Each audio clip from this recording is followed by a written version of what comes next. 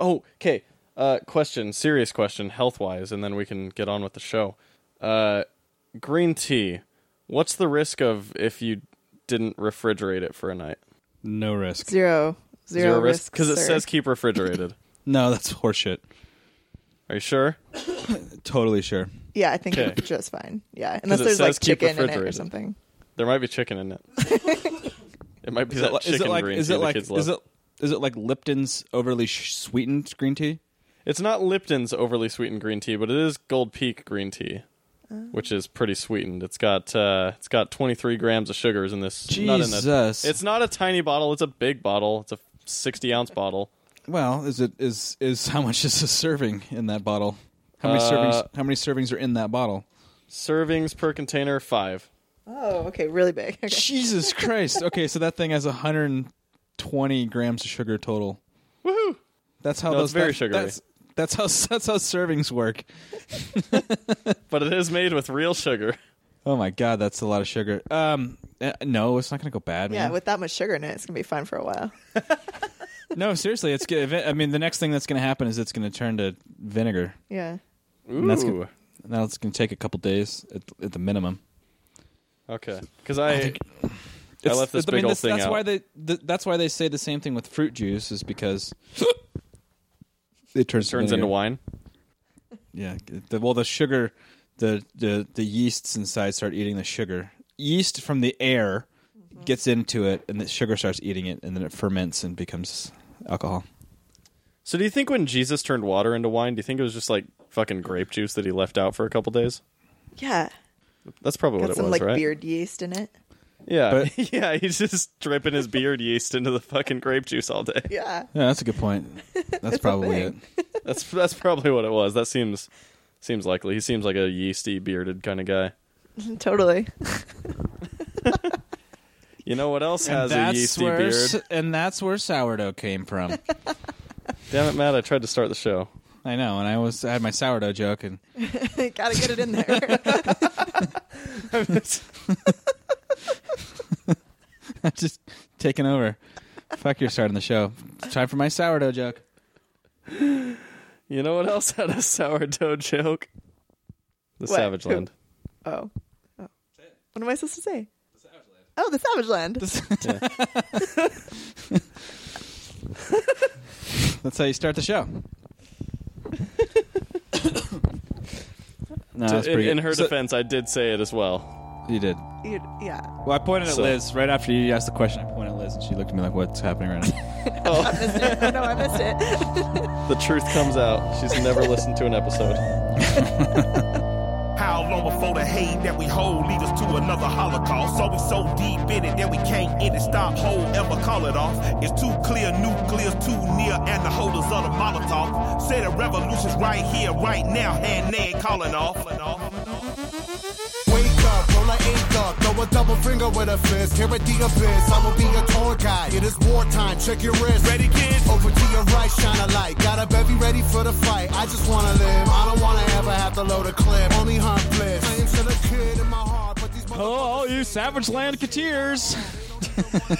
Welcome to the Savage Land, and that's how we're coming back in. Son of a bitch. I like how there's the K in there. Savage Land Cateers. Making it work. No, it's a good name. It's going to be a shirt. There's going to be a hyphen in there somewhere. That's good. Yeah, it's good. Welcome back. It's been a 4-week hiatus or some shit like that. Yeah, we took a month off. Did the holidays. The longest break we've done in 900 episodes. I don't know how many episodes. How many episodes have we done? Yep. 900 episodes. It's our first break in 900 episodes. So, thanks to all of our loyal 900 episode listeners.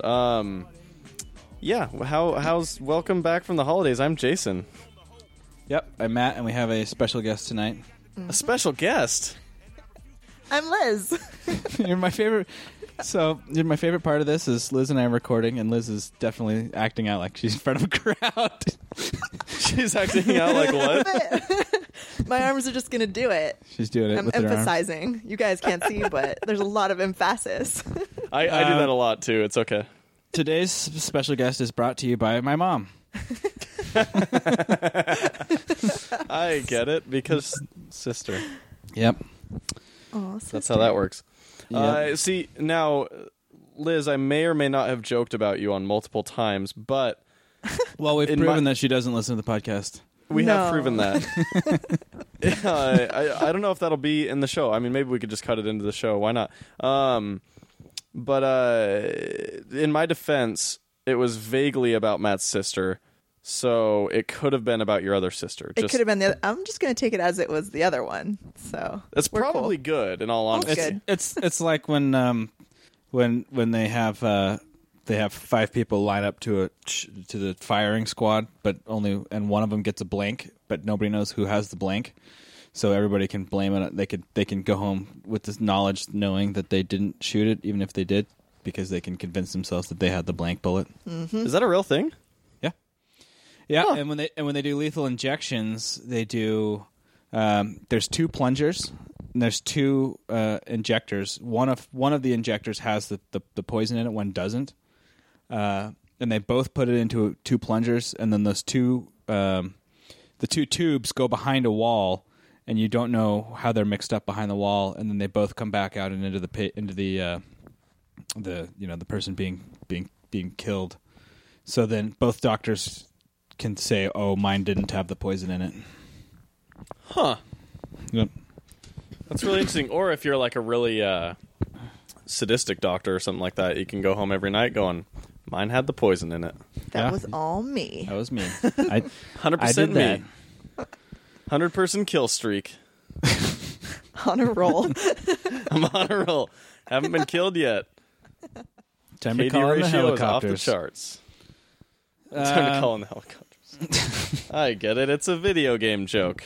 Yep. Because that's what we were doing there. Well, shit. I mean, we got. Should we catch up? What should we? I don't know. It's a special guest episode. I don't know how to do this. What's our format? What do we do? Do we catch up or do we just not? Yeah, we do some catch up. Definitely Oh, catch shit. up. Yeah.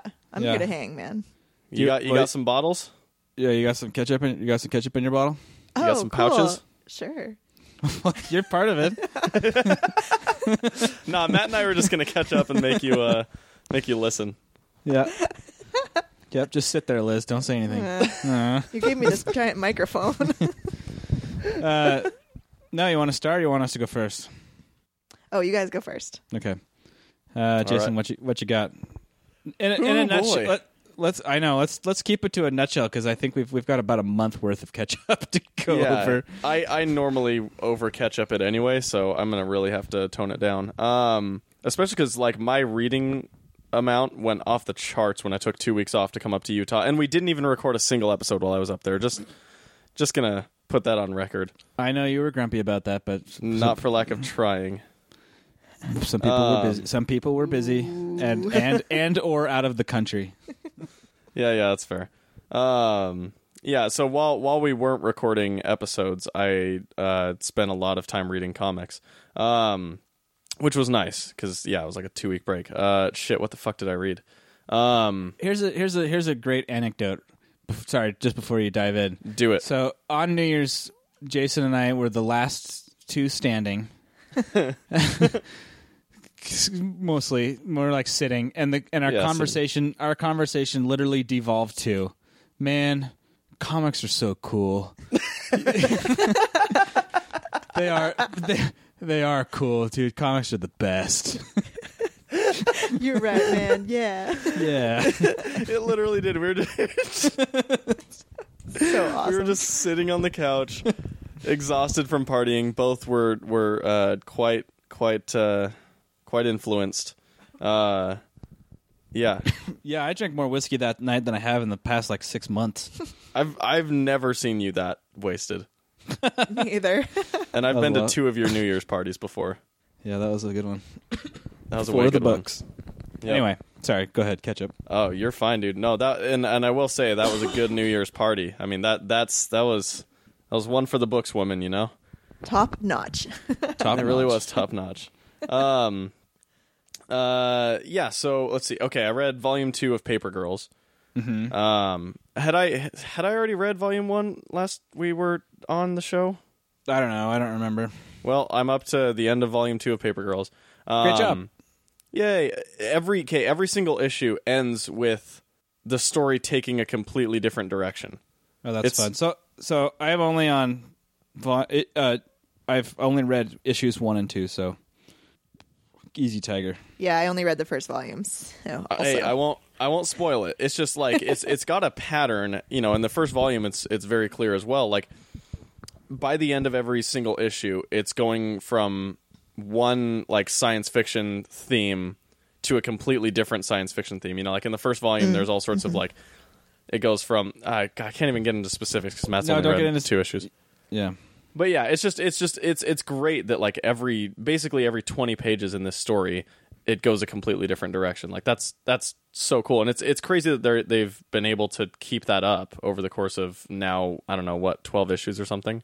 I've got volume 1 and 2, but I have chosen not to read them. I feel like I have to have like special Matt time to sit down and read them because I think I'm going to really, really get into it. Yeah, I think you'll dig it a lot. And I will say, like Cliff Chang and Matt Wilson, their combination of line art and colors is just damn gorgeous. Yeah. And I mean we'll probably talk about that book a lot more when we do the whatever awards we call it, the Savvies or the Poddies or the the whatevers, the Landos. Landos. Yeah, so that shit was real fucking good. Let's see.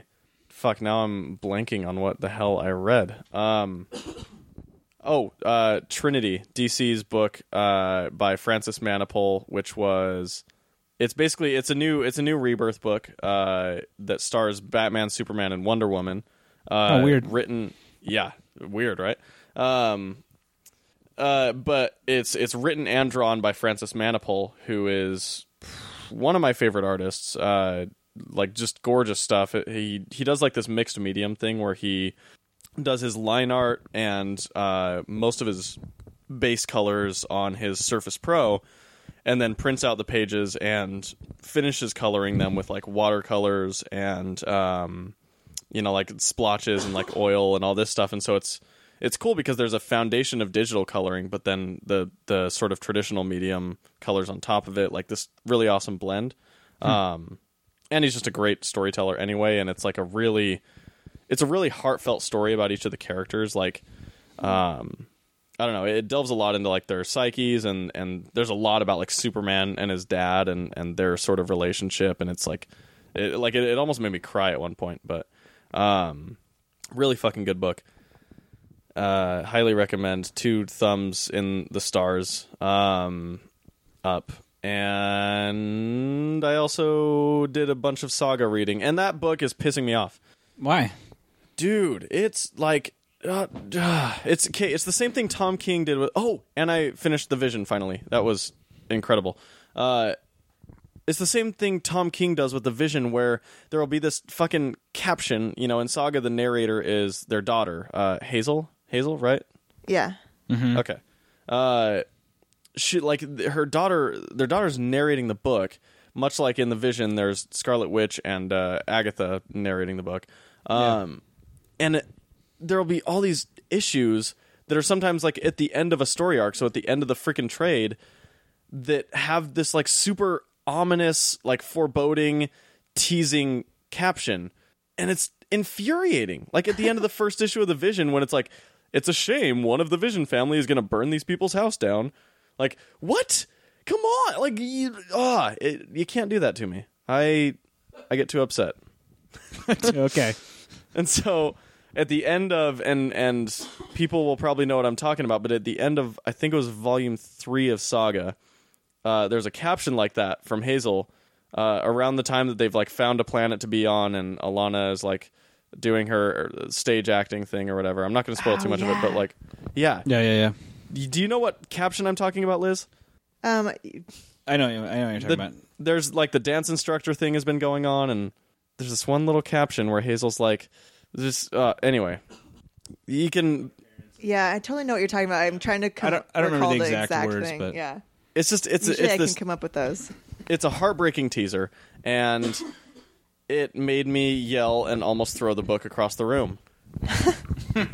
I was so pissed. I was hanging out with my friends. They were playing like Shadow the Hedgehog or one of those shitty Sonic games because for some reason that's the trend right now is to like get old Sonic games and play them because they're so shitty. Are you dying, Matt? Yeah, I'm dying a little bit. I'm going to go grab a cough drop. You guys keep talking. Okay. Taking over for Matt. Okay, cool. It's a big shoes to fill. But no, like I was just sitting there. We were like playing games or whatever, or they were playing games, and I was just sitting in the corner reading this book because I couldn't put it down. And I get to the last page of the damn book, and it just like this little fucking caption just says like one of the most heartbreaking things I've ever read in fiction. And I did scream. I like not scream, but like yell. It was very manly. Of course. Yeah. Yeah. Because I'm a man. I got all sorts of hair all over my chest. Was it like? Yeah. No. It was like Sean Connery and Zardoz. It was one of those kind of screams. Here's a tip: when you yell into the microphone, move the microphone away so it doesn't peak the crap out when you do it. Oh, I know. I learned that lesson. I think it was one time I was like, I screamed at Chase for something on the other podcast, and then I looked at my levels. So yeah, I started looking away, but then it's like it gets too quiet and it loses all of its. Anyway, that's all other stuff. Yeah. So that's me. That's Saga. But yeah, I yelled. Saga pissed me off, but also I love it. It's so Paper good. Girls. I mean, how can you not? Yeah. Fiona It's my. Staples. Oh yeah. Oh God, yes, so much. And that's her and Frances Manipul are like they're the same type of artist, if that makes sense. Sure. They do all of their, pretty much everything is digital, and they do it all. They don't have a colorist or an inker or anything like that, and they color in a very similar way, and so there's a lot of like the same sort of emotional storytelling there. Mm-hmm. So anyway, I love both of them for the same reason. And yeah, I mean, like I've read all sorts of shit like that. I've been going crazy strong on the DC Rebirth. I'll give some quick hits. Tom King's Batman is great.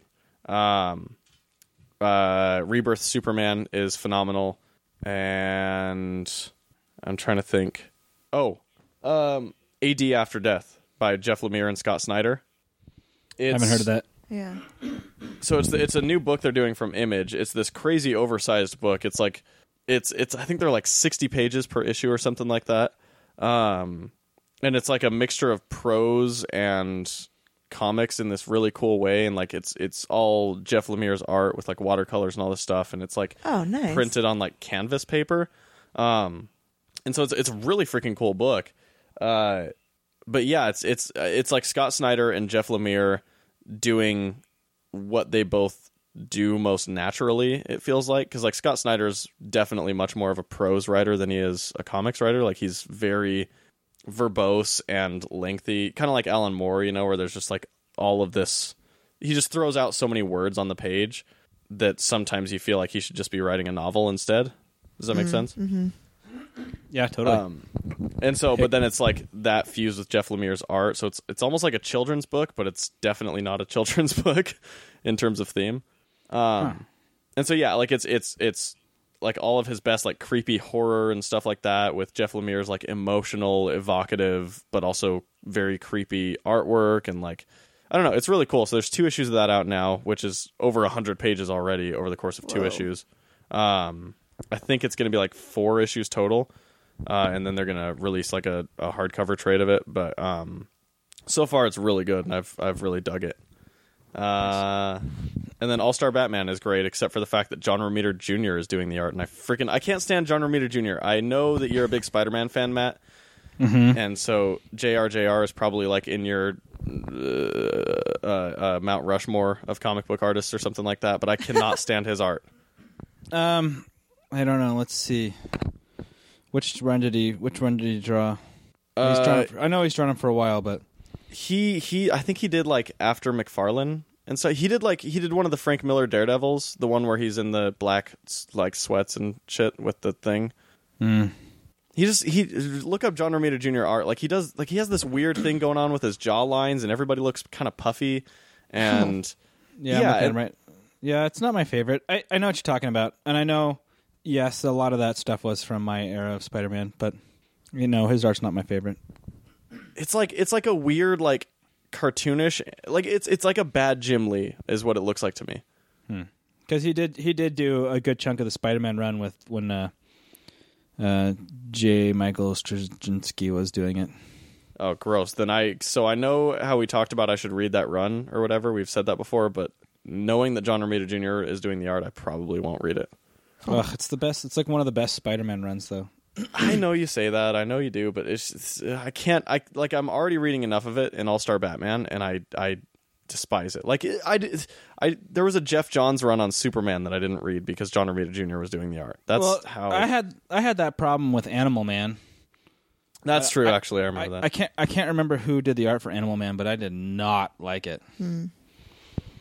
Yeah, I think we did talk about that book on the show, right? Yeah.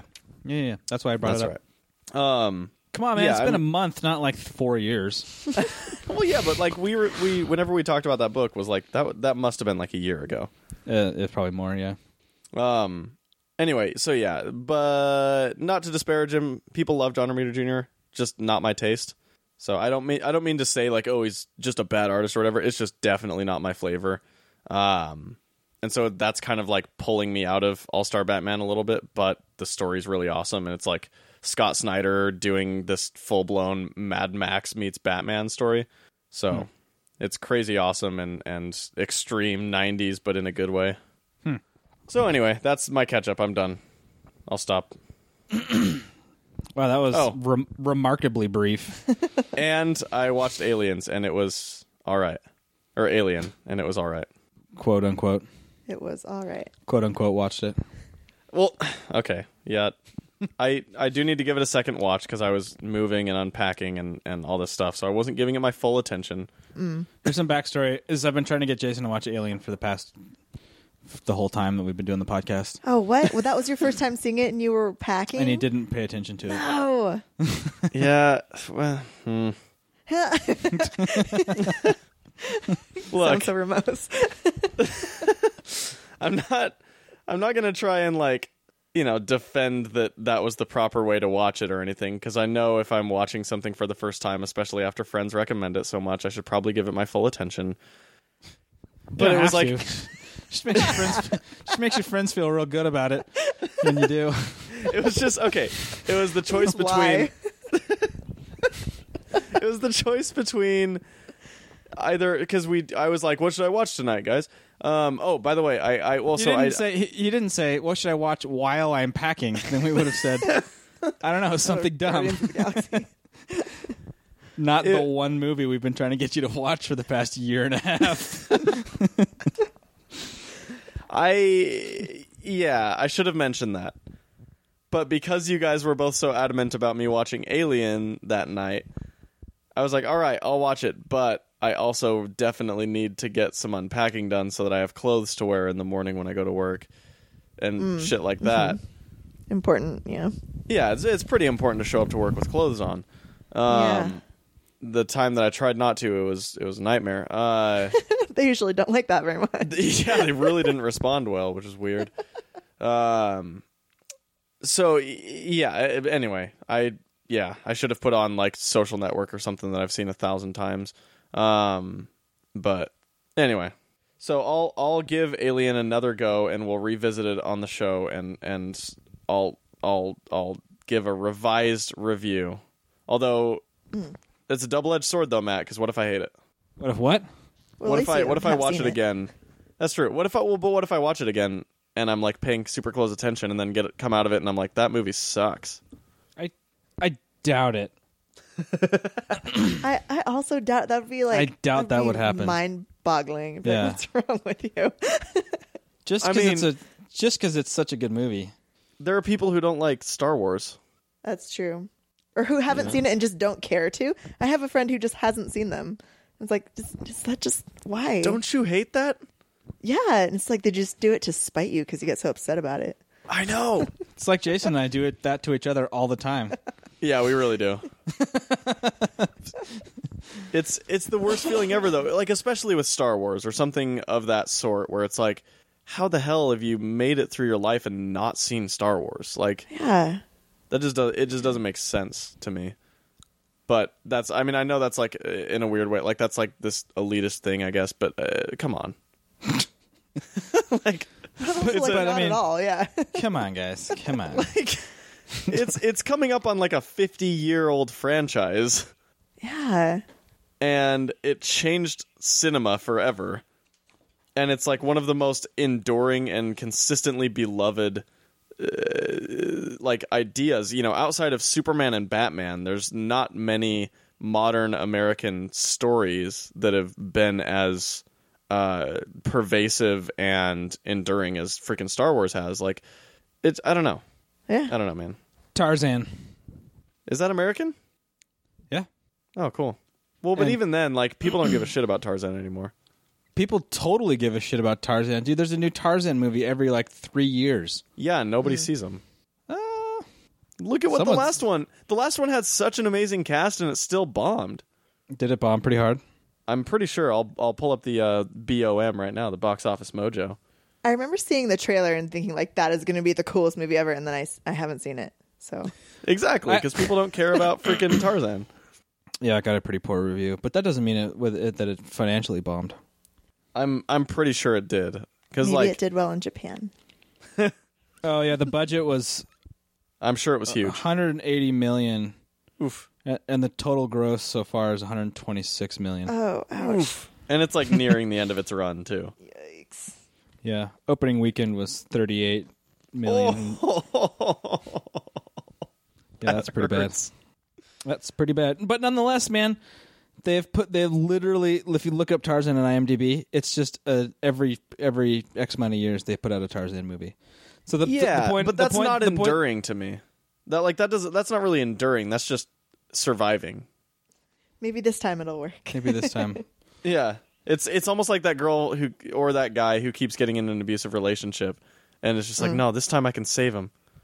I Yeah. can change him. I can fix him. Um, We got to break up with Tarzan. That's what I'm saying. or just read Either the that, or book we got to and- do a gritty reboot. Well, that's the problem though. Like, I'd say go back and read the book, but the book's like super racist and sexist, so maybe not. Yeah, probably don't go back and read the book then. Just stick to like the Brendan Fraser version and just watch George of the Jungle. George of the Jungle. There you go. It'll always See- be golden in my mind. I like George of the Jungle, but I cannot stand Brendan Fraser's face.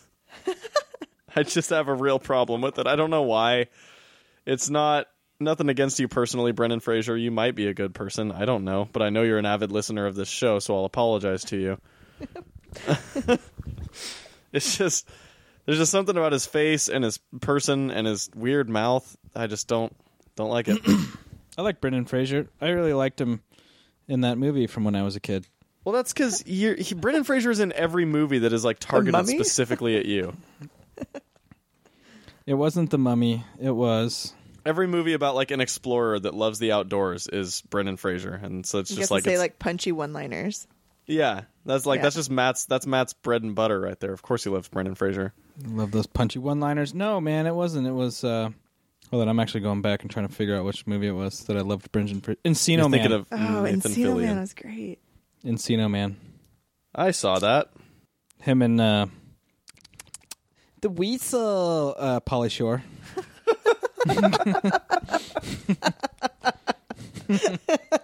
Yeah, That's what he did, right? That was the Pauly Shore's Yeah, gig. that was just incredible though. That was good. Airheads. Remember Airheads? It was Brendan Fraser, Adam Sandler, and Steve Buscemi Oh my as God. as rockers. What a cast. What? No. Yep. I No, can't I believe didn't see I. that. Chris Yeah, I can't believe I Chris didn't see that. Chris Farley's in it. Yep. What the fuck? Airheads, dude. That was bad. Which Chris Farley was in it? The Chris Farley. Well, what I mean is like, was it like crazy coked out Chris Farley, or was it like Oh yeah. This is very close to the end. Chris Farley. he was really he was careening out of control on that one, huh? Yeah, definitely. That's an entertaining Chris Farley. Tragic, but entertaining. I guess then it was George of the Jungle, and then he did The Mummy.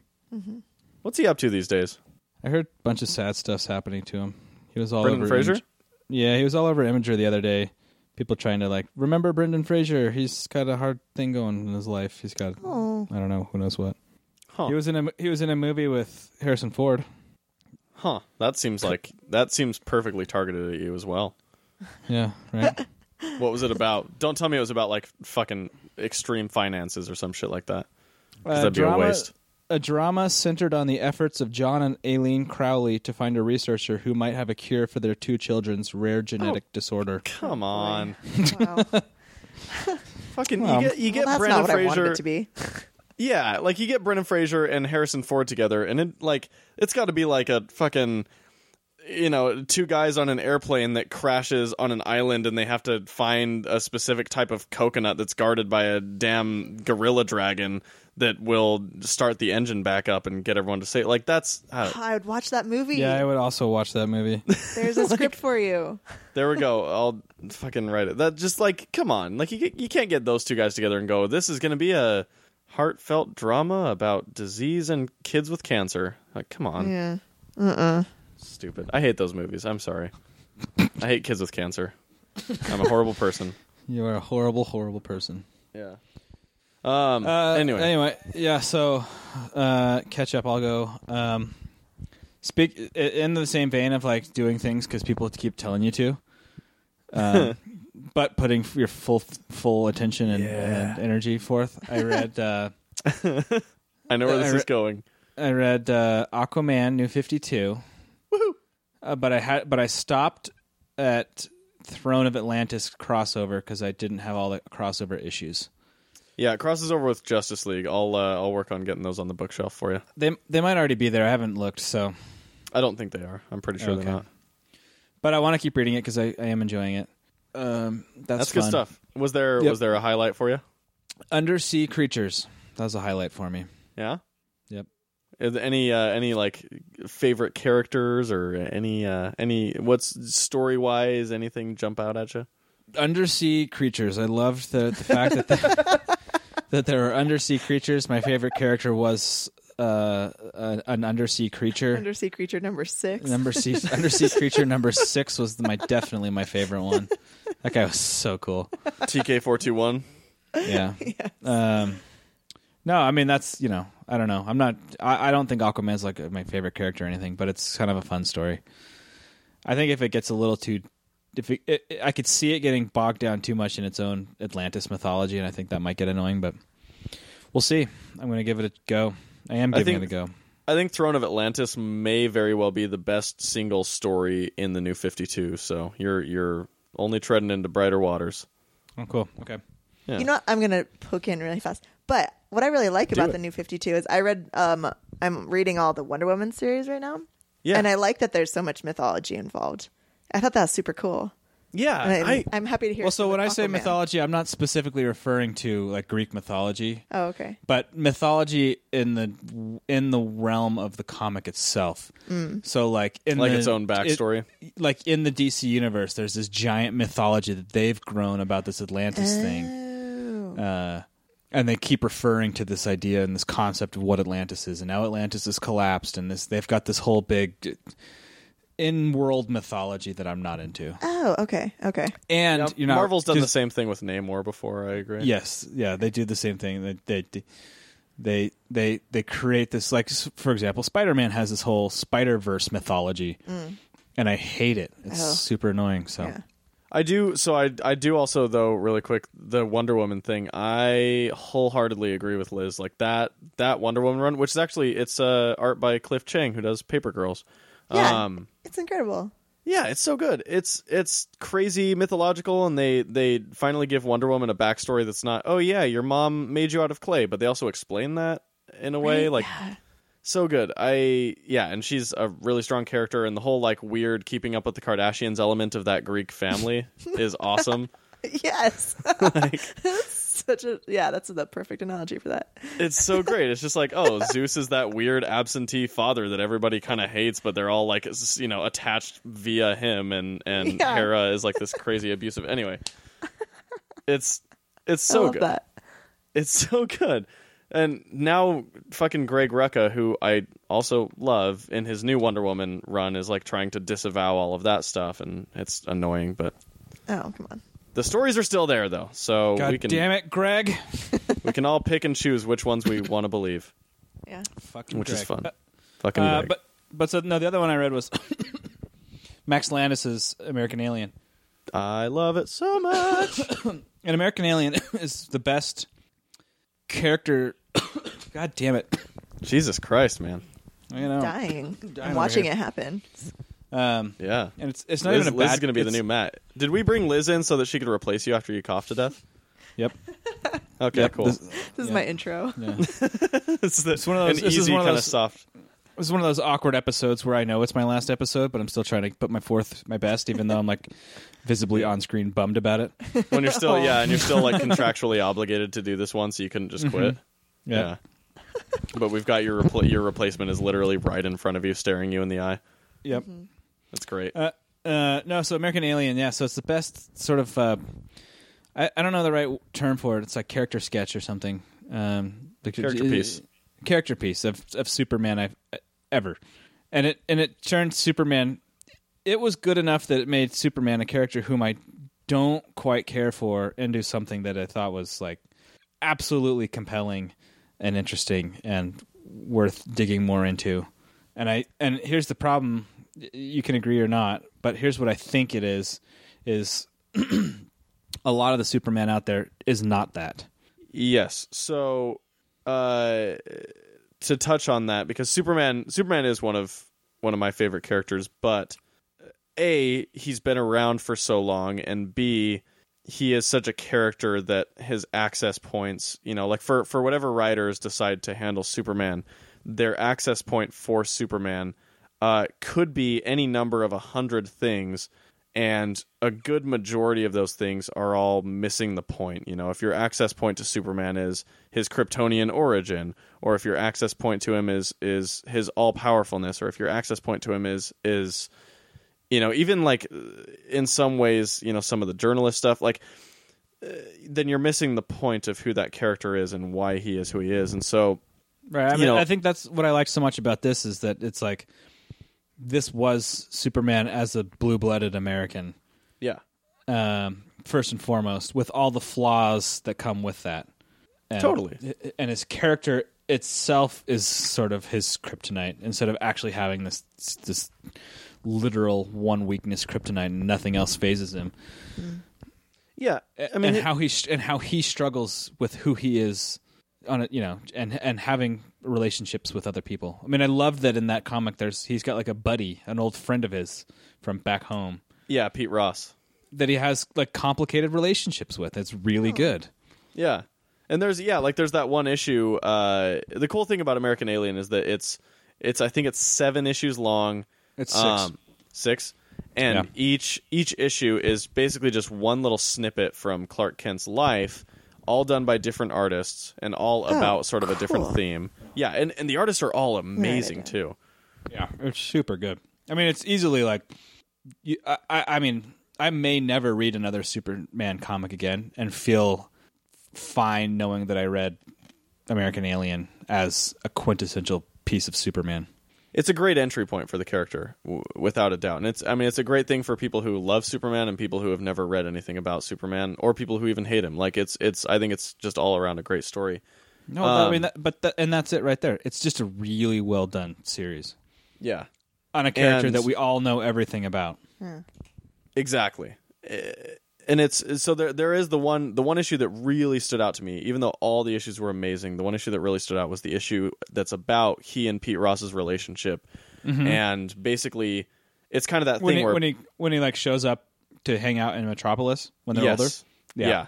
It's basically like if you had a friend that you grew up with, like it's sort of just picturing the scenario like you had a friend that you grew up with and you knew all throughout childhood, and all of a sudden that friend is on TV and fighting this crazy huge monster from space, and this friend is invulnerable and can't be touched, and no matter what happens he's always been good and nothing's ever hurt him, and then he dies, like the sort of fight with Doomsday and stuff, like all this just this like thing where it's like that's Clark, that's the guy that I always knew and stuff, but the whole world reveres him as this god and like he's capable of all these things, and just sort of that element of it of like that friendship, that complicated, whatever, anyway, I don't know, it's fucking cool. I'm so glad you read that.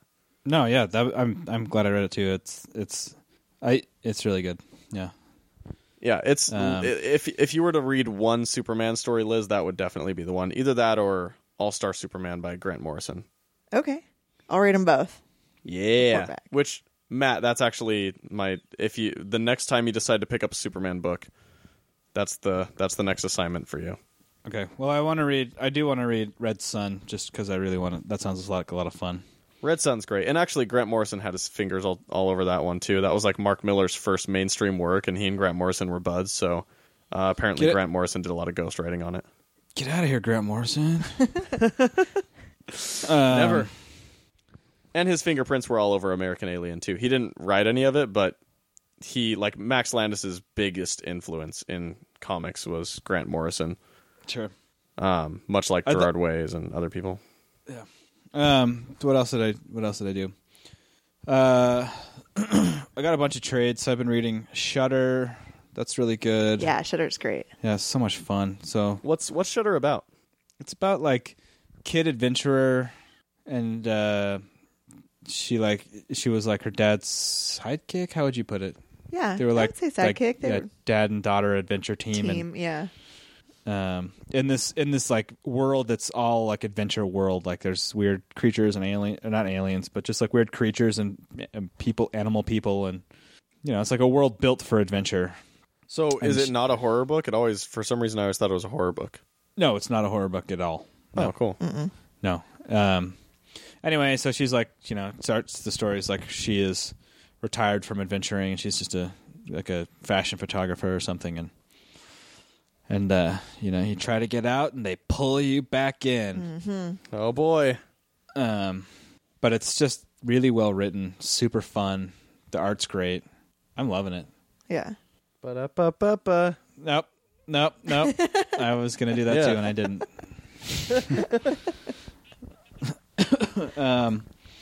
So there's that, and then I read the first 2 volumes of Rat Queens. Yeah, Rat Queens. I love Rat Queens. I also love Rat Queens. So there's controversy with Rat Queens. Did you know about controversy with the art? No. Yes, I did. Yeah. Oh, it's bad. You told me about it. Yeah. So the first artist, what's his name? Rock Upchurch. Yeah, had domestic abuse charges filed against him, and he got fired and or voluntarily quit from Rat Queens.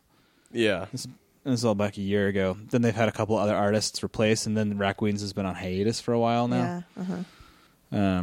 The next issue just got solicited, though, so I think it's coming out in the next couple months. Oh, thank God. Do you know who's on the art for it? I can look it up. Hold on.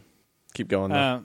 Anyway, so it's you can see in the comic that there's 3 artists throughout, and that's a pretty hard thing to try to come back from, especially with the comic being the content that it is. An all-female team who would never put up with that kind of stuff, and No. so but it is. Yeah. That comic is absolutely brilliant. It's so funny and clever and just real, kind of raw. It's really good. Okay. So, and chock full of Dungeons and Dragons jokes. I love it. Is it really? Oh my God. Oh, yeah. cool. Because it reads like you're someone's like it seems to be I can't remember the Keen or Keent or whatever his name is, the writer. It's like he took his D&D games and turned them into this comic book. Oh, that's so rad. For sure. And they make all sorts of D&D references throughout, yeah. Cool. Yeah, it's great. okay. So the new artist, his name is Owen Gienny. His style is a little, it's a bit different than Rock Upchurch's style, but the art of it looks good. So the series is coming back with a new number 1, doing a soft reboot. Okay. But his art is really good though. Actually, it's very expressive. Is it back in Image again? Yeah, it's back at Image Shadowline. Okay. Oh, apparently he did some cover work for Shudder. Speaking of Shudder. Oh, really? Crazy. Yeah, he did some of the trade covers. Actually, he might have done some of the issues in Shudder. But he also did Manifest Destiny and Negative Space, some other books. But I don't know. It looks like he'll fit the style pretty well. So Nice. Good. Yeah, I'm looking forward to that. More of that. I'm not done with the trades yet, but I am. It's just, God, I haven't laughed as hard as I have in that comic in a while. I did buy volume 1 of Rat Queens on sale like a year or so ago, and I have it sitting on my shelf now that I've got all my comics unpacked. Actually, the first thing that I unpacked when I moved into this new place was my comics. I'd pull that out when you want to like just have a really funny, entertaining laugh. Because, man, for all that for all that happened with Rock Up Church, he's a damn good artist, and he draws expressions well. And half the comedy in that is just readable through, one line of dialogue and the best perfect expression for it. Yeah. So it's a pretty unfortunate thing that happened there because the duo would have done great things if they had they continued. Yeah, it is a shame when people that are that talented are giant assholes. It's disappointing. Yep, agreed. Yeah, that's cool though. It's so that's on the list. What else have I been reading? Black Science. I got all 5 trades of Black Science.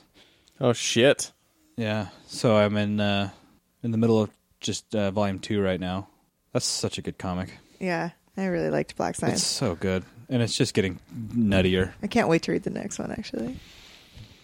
I love the retro-looking spacesuits that they have in that book. Yeah, it's so cool. The big old bubbles over them and stuff. I love, if you want to sell me on something with science fiction, just put a big bubble on somebody's head. That's just, it's so great. Like, man, you want to sell me on anything? Give me Matteo Scalera's art. That's true. God, that guy's the best. He's like this weird cross section between Sean Murphy and what was his name from Uncanny X-Men or X-Force? Oh, Uncanny X-Force is so great. Oh shit, what was his name? Because Scalera did Jerome Pena. Yes, that's right. Yeah. Yep. Totally. Well, so Scalera did a bunch of the cover work for Uncanny, and he did, and Scalera did New Avengers with Rick Remender. Yeah. Yeah. He's a good freaking artist, man. He's a really good artist. Yeah, I think that's kind of a summary. I think there may have been more stuff that I can't remember right now, but handful of issues of Ex Machina. What do you think of Ex Machina so far? I think it's great. I mean, that's the thing, man. Brian K. Vaughan just shits gold. He really does. Whatever he wants to do, it's fine. It really does. It's ridiculous. I haven't read a single bad comic of his. I did read Runaways issue 1 the other day, and it was really good. That whole run is so good. That's a lot of fun. I'm really glad that's actually getting optioned because I think that's I don't know, it's a pretty refreshing story. Oh, it totally is. It'd be a lot of fun to put that into film. What'd you think of that? What'd you think of that tease at the end of issue 1 of Ex Machina, or that little sort of shot? Oh yeah, holy shit! That's one hell of a way to start a fucking comic series, man. Right? And this, I mean, and it was like, I think it was released in like 2002. Like it was pretty recent after that. Oh wow. Yeah. Yeah, that just goes to show Brian K. Vaughan. He's like the king of issue number 1. Seriously. Sorry, I was going to say, Liz, I can't remember the name of the comic you got me again. Oh, Beautiful Darkness. Beautiful Darkness. So Liz got me a comic, Beautiful Darkness, and shit. You describe it because I can't do it as well as you did. Okay, so it's by this French couple, husband and wife duo, and they both, I think one mostly does the illustrations, and they do like one a day and like really, really focus on one illustration every day and have the words and everything. Mm-hmm. And Beautiful Darkness is about this, I haven't read it, but it's about this girl who happens upon this like tiny civilization living on a decomposing body. Mm-hmm. Yeah. Huh. And it's super dark, but plays with fairy tale themes. Yeah, it's so cool. Yeah. So I've started that. I'm not too far into it, but man, it is cool. That's really cool. So apparently the French comic scene is like huge and incredible. Yeah. And I've only recently learned about it, but like, yeah, they did like Blue is the Warmest Color, and there were like 3 or 4. Valerian, that movie that's about to come out from Luc Besson. That movie looks awesome. It looks really cool. That's a comic series. Oh, cool. Yeah, and I saw a bunch of screenshots, and they're shot for shot recreations of the comic panels. Oh, that's so cool. That's pretty And cool. it was a Also, French anything comic, Luc right? Besson does is good. Mm-hmm. Oh, it was totally. French, yeah. Yeah, it's very French. Yeah, and so I kept kind of recently like hearing about the French comics community. So anytime I hear about a French comic, I'm like, maybe I should check that out. Yeah, this one's really cool. It's super dark, which I'm pretty into. Mm-hmm. I mean, I guess when it's got dark in the name, then it's gotta, It's gotta. Yeah. What else? I mean, only, a little. I don't know. Didn't watch TV. Didn't really watch movies except for that little movie that came out, Rogue One. But whatever, we can talk about this some other day. Rogue One was great. We'll was a blip. cover it. I think we need to have a proper Rogue One day. But no, that sums up for me. How about you, Gizmo? Well, I've been reading a ton of comics lately. Yay! Yay! Which has been actually super fun. I kind of got hooked on Saga first. That was a while ago, but let's see. The most recently, this is going to be. I don't know any of the artists or the authors, but You're fine. I can fill in the gaps. Probably. He can probably hopefully. Okay. fill, yeah. cool. Well, I just read a Century series. It was like a mini series, or like 5 of them or something, and that was epic because I had no idea about the Century. I have no idea about that either. Actually, that's shocking to me. What is it? It's It's the Sentry, the Marvel character. Oh. Okay. Yeah. So yeah, I have a poster of him on my wall from Siege, and I always wondered who the Sentry was, and so I read this little mini series, and it was super good actually. And it's Was just that him the coming Chuck- around to terms. Huh? Was that the newer one with Chuck Wendig writing? I think so. I'm looking it up It right was now. like 2004, maybe. Yeah, it's Okay, not. so- It's not the brand new one. Yeah. Okay, good, because that one is by that terrible author that wrote the freaking Star Wars Aftermath book. No, you're thinking of Hyperion. Oh, how many Supermans does Marvel have? 2. God damn. No, they've got more than 2. Supermen? Yeah. Yeah, 2. Because then they've got the one that's in the whatever Supreme. What's their Justice League stand-in? Squadron Supreme. No, I don't know what you're talking I don't know. about. Anyway, go on with Sentry. So what's the deal with that? Okay, so Sentry is like the superhero that comes along when he's needed, I guess. So the whole series that I read was him like he's like having these recollections of being a superhero, but he doesn't remember why or how, and like no one else remembers that he was also a superhero, was like part of the Avengers.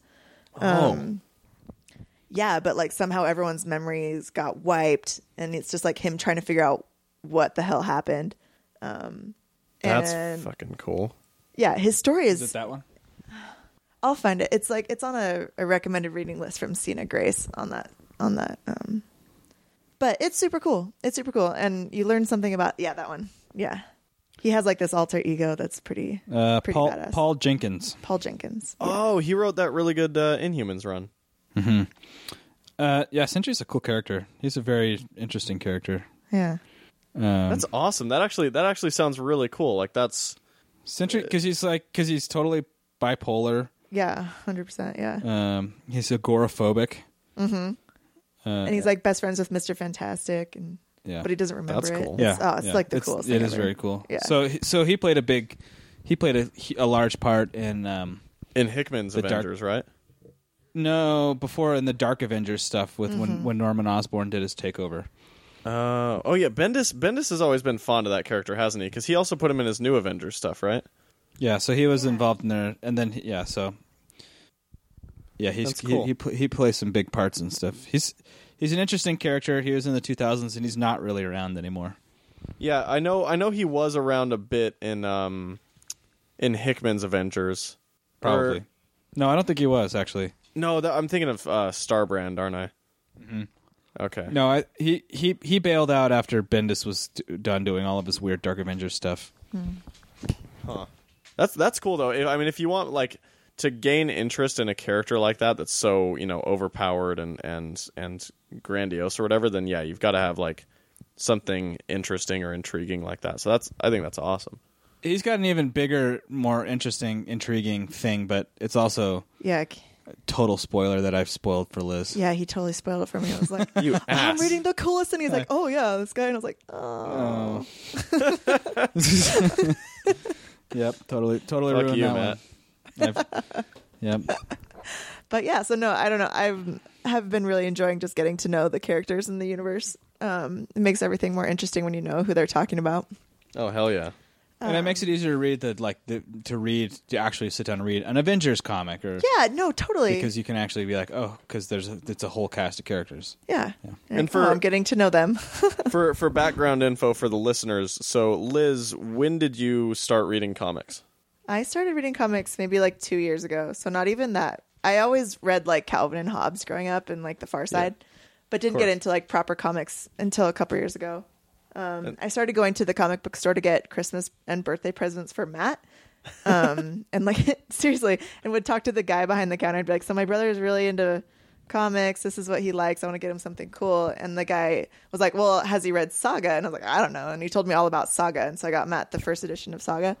And turns out Matt, of course, knew about Saga and had all of them. But that Well, I didn't have any of them. Yeah. Oh, that's right. Yeah. I just had read them. Mm-hmm. So. Oh, so you didn't So now own he them. has You just paper. gotcha. Now you've got them in the palms of your hands. I almost bought the hardcover the other day. Oh, yeah. It's so nice. Yeah. See, gift giving, the hardcover is amazing. Oh my gosh, all the back matter in there, like all the scripts and their process and everything like that. Oh, yeah. I know. I really want it. And that's one thing I appreciate is that there's back matter and unique things about every form that it comes out in. Like the single issues have like a really great letters column, and the trades have a lot of like concept art stuff, and then the hardcovers have like their whole like process and background info and stuff. Like it's cool because they actually make every form worth it. You know, if you're somebody who trade waits, or if you're somebody who waits for the huge collections, or if you're somebody who buys it every month, there's something in it for you that's unique to that experience, which is awesome. Well, it's actually pretty cheap on Amazon too. So. Yeah. Well, there's always Amazon. Well, it's $50 in the store and it's $30 on Amazon. Oh. Yeah, and if you go to in-stock trades, it's like 25, I think, even. Oh, really? I want to get that. It's Yeah. so nice. It's really good. I I gifted that to 2 separate people this Christmas. the hardcover. Yeah. Oh, nice. That's a good gift. Oh, hell yeah. And that's okay. That's what I love though about comics is that whether it's giving gifts to people or getting gifts from people, like it tends to somehow. I feel like that's the best way to get people into reading comics. You know what I mean? Is just to Totally. basically throw it into their hands in the form of a holiday present. Here, have this. Yeah, totally. Yeah. Okay, that's cool. So essentially right now, like a lot of the stuff you're reading, especially like the, like Marvel stuff or DC stuff or whatever, it's kind of also giving you an entry point into that larger universe. Kind of. Absolutely. Yeah, totally. And I started reading some of the older Guardians of the Galaxy, and I went through a huge Matt Fraction, David Aja phase and did like all of the Hawkeye, and then was like, oh, Hawkeye is amazing. So I read all of the Hawkeye versus Deadpool and just all of that stuff because that's just amazing. It's gold. It's serious So gold. good. It's like the funniest thing I've ever read. Didn't you read The Scarlet Witch too? Yeah, and I read The Scarlet Witch. Yeah, so I really just liked it head first. That's awesome. Hawkeye was my favorite series for so long. Oh man, it is so good. That's still up there. Oh yeah. Easily. Oh, and then Kelly Sue DeConnick, because I really enjoyed like Odyssey and Bitch Planet, Yeah. both incredible. I don't know who did the artwork for Odyssey. I need to look Christian that up, but it's Ward. just like, oh yeah, the most incredible art in the whole world. It's really good. If that book, so for me, and I need to try it again, but when Odyssey first came out was like at the height of my Matt Fraction fandom. Okay, And I read the first issue and I found it completely impenetrable. Like just the writing. Like I loved the art and it was like super trippy and colorful and like psychedelic, whatever. Yeah. And I thought it was really cool, but like the writing was so, I don't know, because I mean he is like trying to recreate the Odyssey just with twists and stuff. Yeah. But okay, so give ahead. it another shot because the second one is so much easier to get into because I kind of felt the same way, but I was still like totally involved in the art that I was like, yeah, this is. But read the second one because it's like you can actually get into the story and the art is beautiful. So. I figured I should give it a try because like it's survived this long, and obviously he's a skilled writer and the art's great. So I figure I should give it a second chance. I remember the first time I read it, I was like, I have no fucking clue what to make of any of this. Yeah. And they even released an adult coloring book, I think. Yeah, they for totally Odyssey. did. Yeah. Oh, that's cool. Yeah, Yeah, those they are have getting it at popular. Black Cat. Yeah. Sorry. So go on. Continue. Oh, let's see. What else was I reading? Yeah, Scarlet Witch, Guardians of the Galaxy. Yeah, I have a whole bunch of stuff on my plate right now. And then, So was Saga then the first comic that you read, or like the first new sort of comic that you'd read outside of Calvin and Hobbes and Far Side and stuff? Yeah, I read Watchmen when I was in high school. So that, I think that was my seriously first one. But yeah, Saga was definitely the most recent first. Yeah. So what was what is your opinion of Watchmen? Ooh. I liked it. I really enjoyed reading it. Yeah. I remember thinking there was too many words. Really? Yeah. No, in the comic? In the comic book. What are you talking Yeah. about? Thing's so wordy. Yeah, I was thinking there about were to too say, many like, words. Yeah. if you don't mind that many words, then holy shit, you're fucking golden for any amount of words. No, I was thinking it had too many words. I'm on the Oh, same I page. gotcha. It had no, too no. many. Okay, I thought you It were was- saying that it didn't have too many words. I was like, whoa. Okay. No, are you kidding? No, it was like, why are there pictures? Yeah, no. Yeah, no, I liked it, but I thought it was pretty toothy. Yeah, and that's so we were talking before the show about Alan Moore. That's the sort of first like huge book that Alan Moore wrote was Watchmen. Oh, that's right. Well, he wrote- come on, man. Well, Swamp Thing? he wrote like Swamp Thing and V for Vendetta, and he got like a lot of notoriety. But that was like the first and really the biggest like culturally groundbreaking work that he did. I would say that is the cultural groundbreaking work he did. That's fair. Well, but V for Vendetta got really pervasive. Not as much in America, but No, but I mean, Watchmen, it's on the Time Best Novels of the Century list. yeah. Well, I think so is V for Vendetta, though. No. No? Watchmen is the only comic book on that list. Oh shit. Wow. Yeah. Wow. Yeah, it is really good. It changed the name of the game for comic books moving forward. Comics aren't for kids anymore.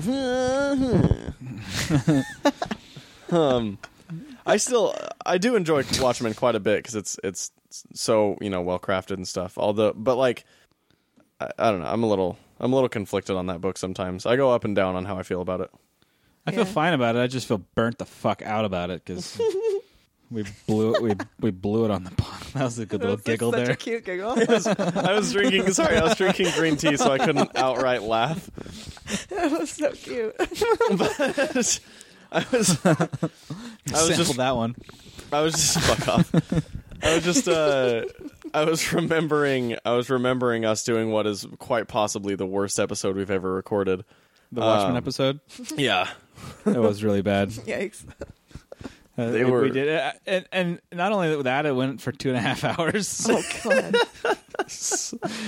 I don't know. It's just- We all hated doing it, and you can definitely tell, and we just didn't stop. Well, it was 2.5 hours of me trying to milk any semblance of deeper words out of Yep. you and Rachel. Because literally, Rachel and I were so burnt out on it Like, at that point. no. We were just like, ugh, I don't want to talk about it ever again. Meanwhile, I had watched the theatrical cut, the full-length cut with the interluding Tales of the Black Freighter, plus the Watchmen motion comic, and reread the comic itself, all in the span of like a week and a half. Yeah, Oh my God. ridiculous. And I was just like, just trying to get some fucking opinions. And you guys were not having it, and I wouldn't give up. No, my opinions were very strong. I don't give a fuck. So Liz, Yes. on this show, we obviously, like, between Matt, Rachel, and I, very very limited sample size of what our view is of good comics, bad comics, interesting, whatever, all all that stuff. Now, obviously, like, the last sort of 5 to 10 years has kind of seen a I don't know if I want to say resurgence or shift or whatever, but the sort of appeal of comics and the marketing of comics and the people who comics are written for has changed quite a bit. Obviously it's comics are being marketed a lot more towards women, a lot more towards minorities than they have before.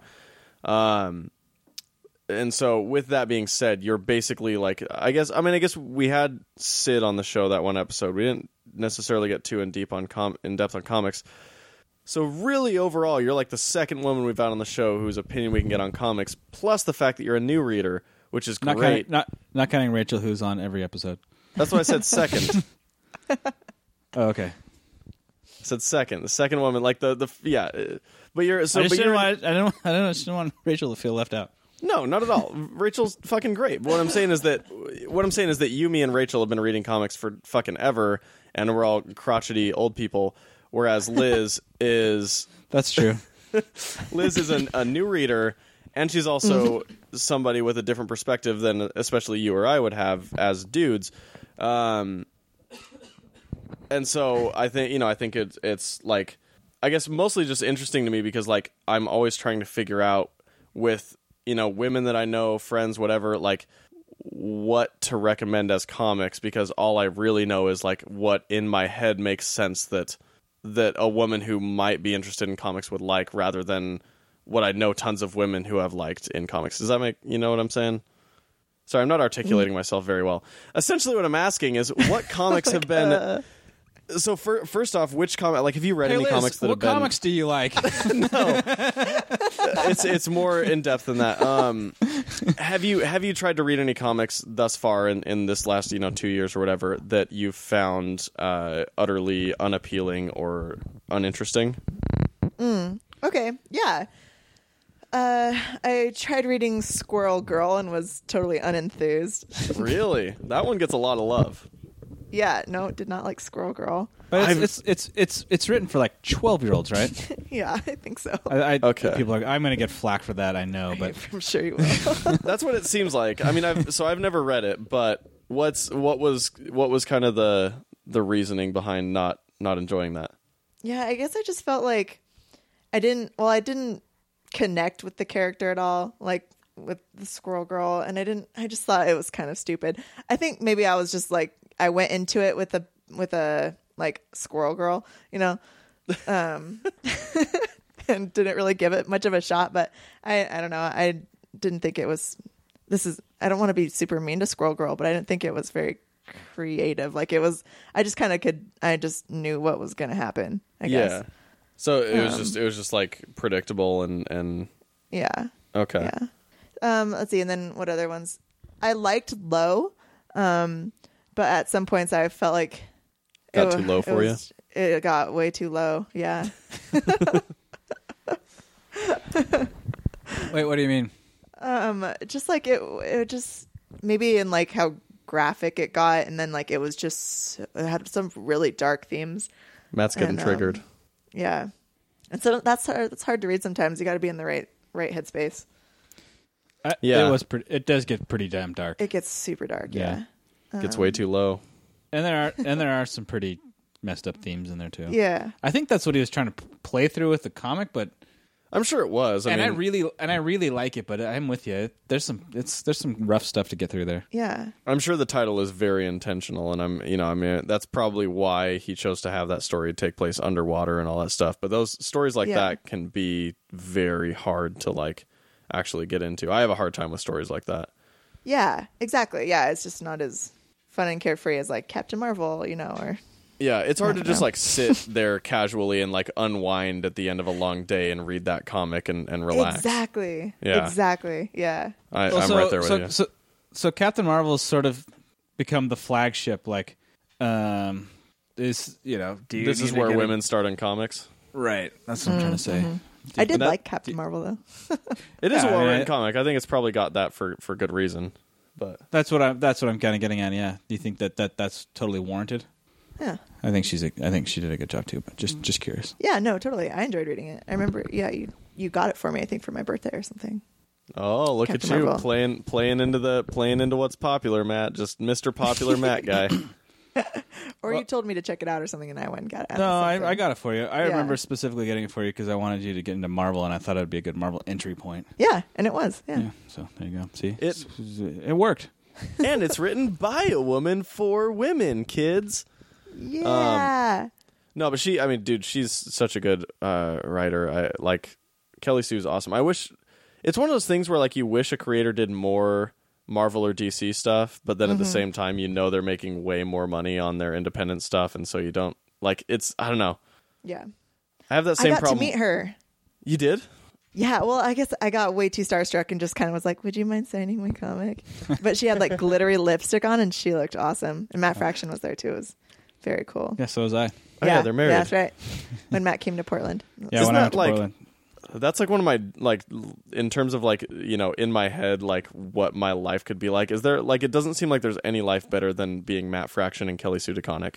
Oh, seriously? Like No, married. seriously, that's it. You're Yeah. good. They're married. They Get a both golden write retriever. incredibly good comics. They've got a kid and a dog, and they have a freaking like film production business that they're paid by Universal to like pitch ideas and write scripts, but they're like on What? contract with them and get a regular salary from them for. What? Yeah, isn't God, that insane? that's cushy. That is I the know. coolest. And living in Portland, so they don't even have to go to Hollywood and deal with the Hollywood bullshit of like having a productions. Anyway, it's just Yeah. fuck them for being so perfect. Yeah. Gosh. They need to just start abusing have each my other and get life. divorced. Just kidding. They don't need to do that. They need to be happy forever. Yeah. I'm going to start dictating their lives the same way fans try to dictate their stories. Okay, so in terms like are there any stories or any like types of books or things like that are just unappealing to you without even reading them? Like are there certain things that you just don't even have any interest in reading in comics in general? I don't think so. I think I tend to stay away, not because of disinterest, but just because of sheer volume. I tend to stay away from the things that have been around for a long time. So, like the X-Men and, I don't know, the Avengers, just like that just have like way too many things. And I just don't know where to even start to begin at all. I could I hear if you you there. wanted to do X-Men, I have a starting point for Because you. I do love X-Men. It's not from like, if I see something I don't want to read it because I'm like, oh, X-Men's dumb. I hear But you. And It's there's just a lot out there. luckily with Yeah. X-Men there is a good starting point. Oh, okay. Yeah. And then that opens up a whole can of worms. Right. I'm curious Which- what your good starting point is, Matt. Joss Astonishing. Yeah, Joss Whedon's Okay. Astonishing. Oh, cool. I like Joss Whedon, so I'm His in. Astonishing X-Men series is amazing, and it sets up the future of X-Men for the next 10 years. Oh, awesome. And it's awesome. Yeah. And he didn't write all of it. He just wrote the first like 2 arcs or whatever, but Yeah. Who took over for him? Do you remember? I don't remember off the top of my head. I don't I know remember I know Claremont came back at some point. Why can't Chris Claremont just let it go? And also your cough, dude. Why are you coughing so much? He's so much coughing. I can't help it. Holy shit. Don't worry, it's not on the recording. I moved the microphone away. So everybody's going to be like, why are you giving Matt crap for coughing? I can't hear him cough. It is. That's good. I don't remember who took over for him, but man, it was anyway. So if you want to read X-Men, Okay. which I do recommend because X-Men are awesome, Yeah. Well, yeah. Joss Whedon's Astonishing X-Men All right, I'll put it on just my list. kills it. That's true. It's So have really you- good. Have you gotten to the point yet, Liz, where there's a comic that you have to read so quickly that you've started doing any holds at your comic book store? Yeah, Wonder Woman. Oh wow. Oh, you know who took over for Joss Whedon? Who? Warren Ellis. Oh shit, are you kidding me? Not kidding at all. Whoa. Oh, that's pretty good. Yep. I was Sorry, what? So you have the new Wonder Woman series on hold, or are you like? Yeah, I have like the subscription to it or whatever. So whenever they have a new one, I just go in and get the new one. Damn. Yeah, same with Saga and Rat Queens. Solid choices. Yeah, For trades way or for solid. single issues? for trades. That's the one that has many inside one. Yeah. These are trades. Trades. Yeah. All trades. Yeah, my roommate and I got really into it, and so we trade off buying the trades. Oh, that's awesome. So I'll like buy one and she gets 2, and then so it's doable. Yeah, But no, yeah. that's great. And I like trade. So I've never been a single issue type of guy. Like I find them annoying for multiple reasons. A, they're like buying a single issue sucks because it's 20 damn pages, and so basically It's over like so fast. yeah, it's like buying one chapter of a book at a time Yeah. with No. most comics at least. Which is just the worst. But then also, And then go ahead.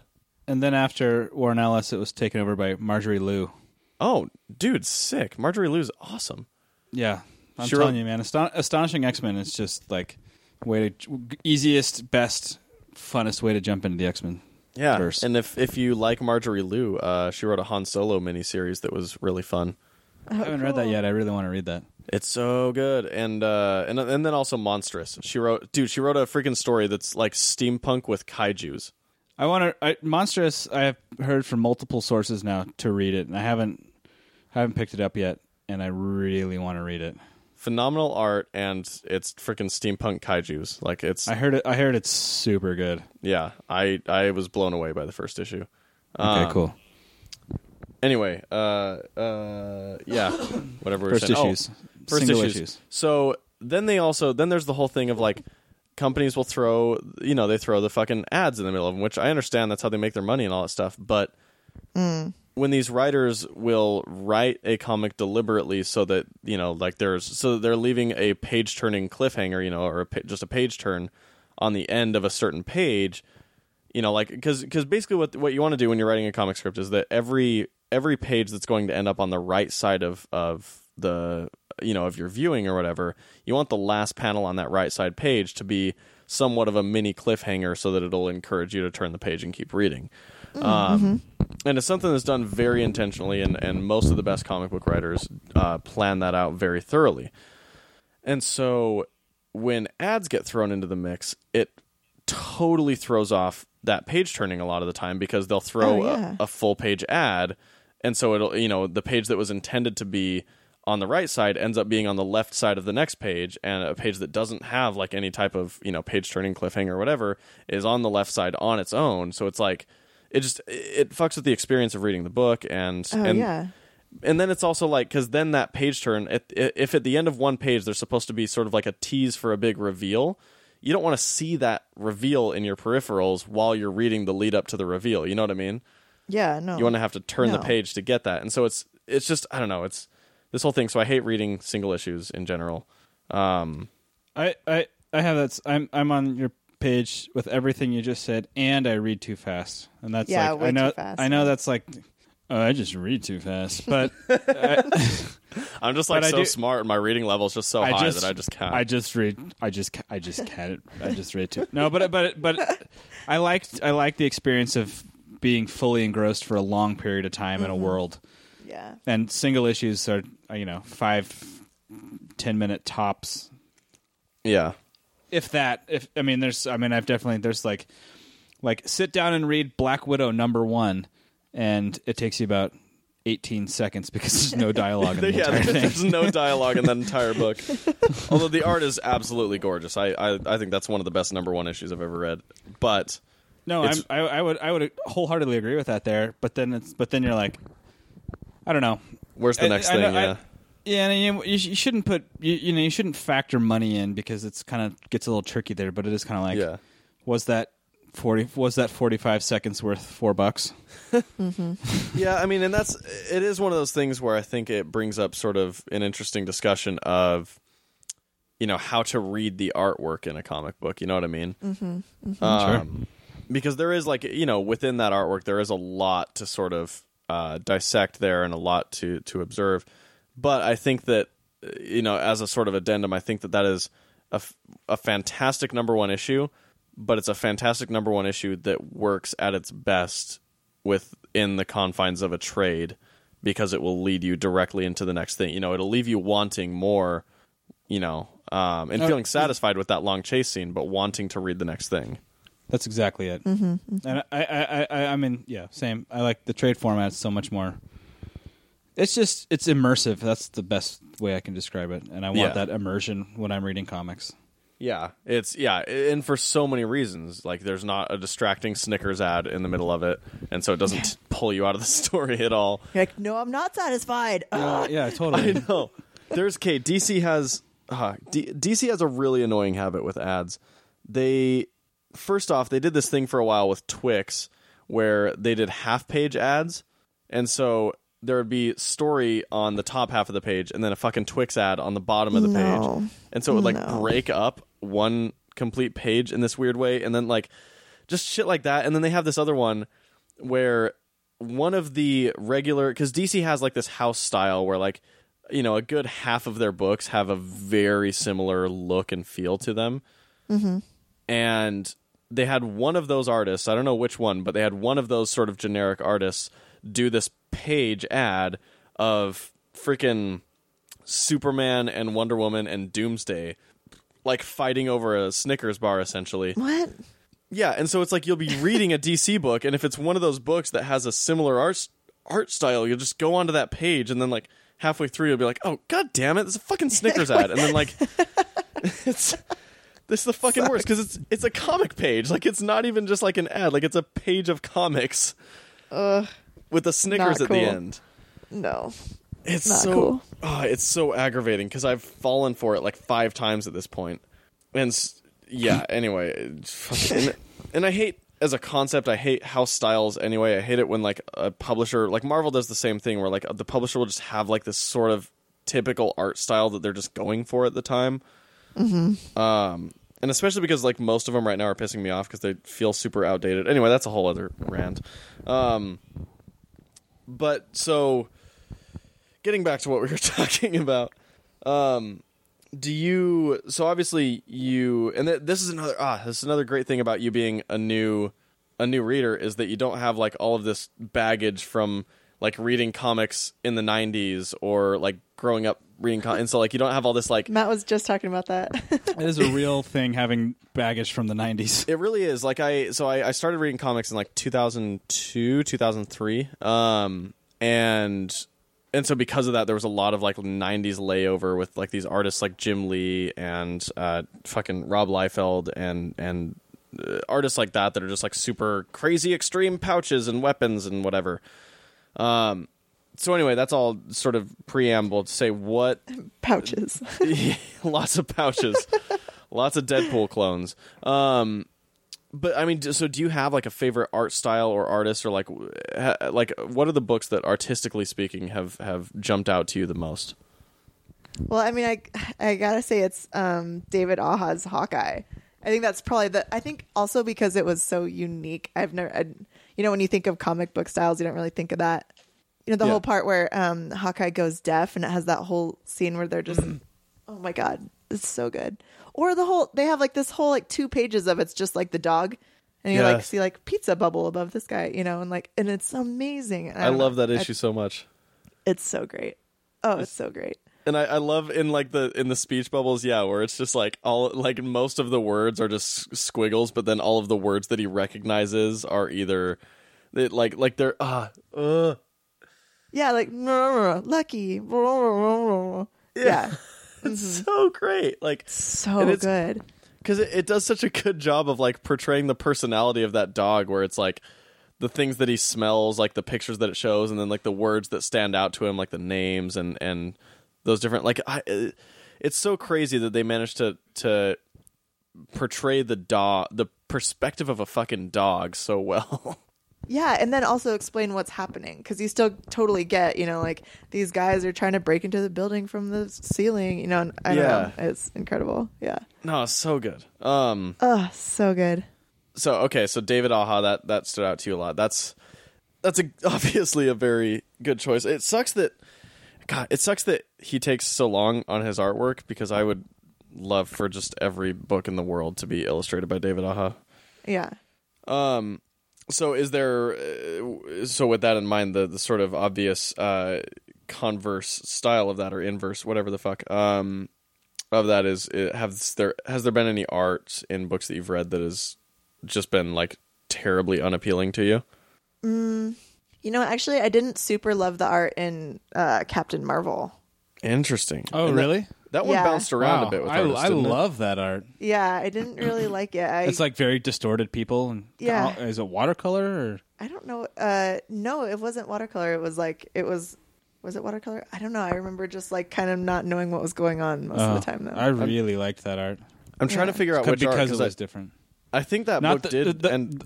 There was 2 number ones. I think we're talking about the first number one. Mm-hmm. Where it's just like her face is on the cover, I believe. Yeah. Yeah.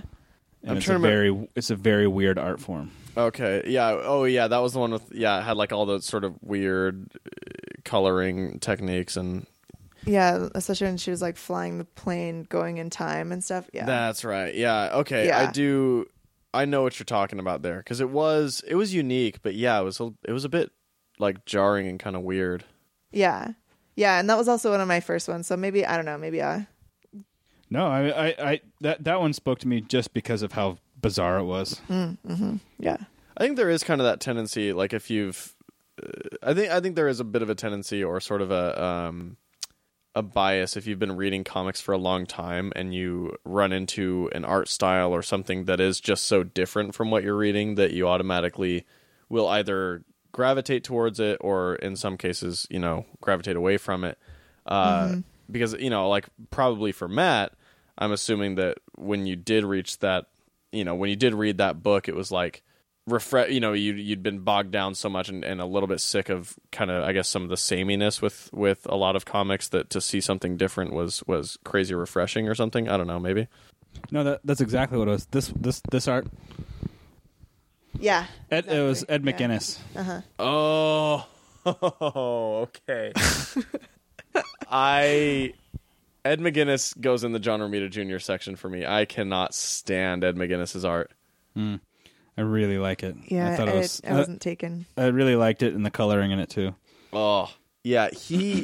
So Ed McGuinness, so there was this Superman Batman run back in the mid 2000s that Jeff Loeb did. And it was really, really well done. Jeff Loeb is one of my favorite comic book writers, especially anything he did for DC was almost all pure gold. Some of his Marvel stuff kind of sucked, but others of it were really good. But he was doing this run. It was a Superman Batman run, and they were switching artists every story arc. And so they had just done a Supergirl storyline. Actually, I still have the trade of that one on my shelf. They had just done this awesome Supergirl storyline with Michael Turner, who was, at the time, one of my favorite artists. He's actually dead now, but fantastic, like beautiful art, very elegant looking. And then it switched, and the next storyline was Ed McGuinness, who could not be less elegant, more over the top, and like cartoony and like weird and like. And all the muscles look like the Michelin Man. They're all like this weird round, like, you know what I mean? Mm-hmm. It just, I don't know. It looked, I can't stand Ed McGuinness's art at all. They did, and then they for that Superman Batman storyline, they adapted it to a DC animated movie called Superman Batman Public Enemies, and they adapted the art style as well. And so even in that movie, I'm like trying to watch it in an animated form, but the entire time I'm just going, I can't stand this style. It's so bad. Can't do it. I can't. Like it's so bad. I don't know. And it's another one of those things where I know a lot of people love Ed McGuinness, but yeah, that is just the worst. Well, it does make me feel better that you also don't like him, because then it's not like, oh, Liz, you just don't know what you're looking at. No, I wouldn't. No, I don't think that at all. I mean, I think that's the great thing about comic art is it's subjective. It's so subjective. That's true. That's very true. Because there are, I mean, go ahead. Well, like Animal Man, I know Rachel liked the art much more than I did. Mm-hmm. Yeah, and and a lot of people liked that art as well. I did not. Because it was a very well-selling book and very highly praised. And I mean, it's the same with like Jeff Lemire.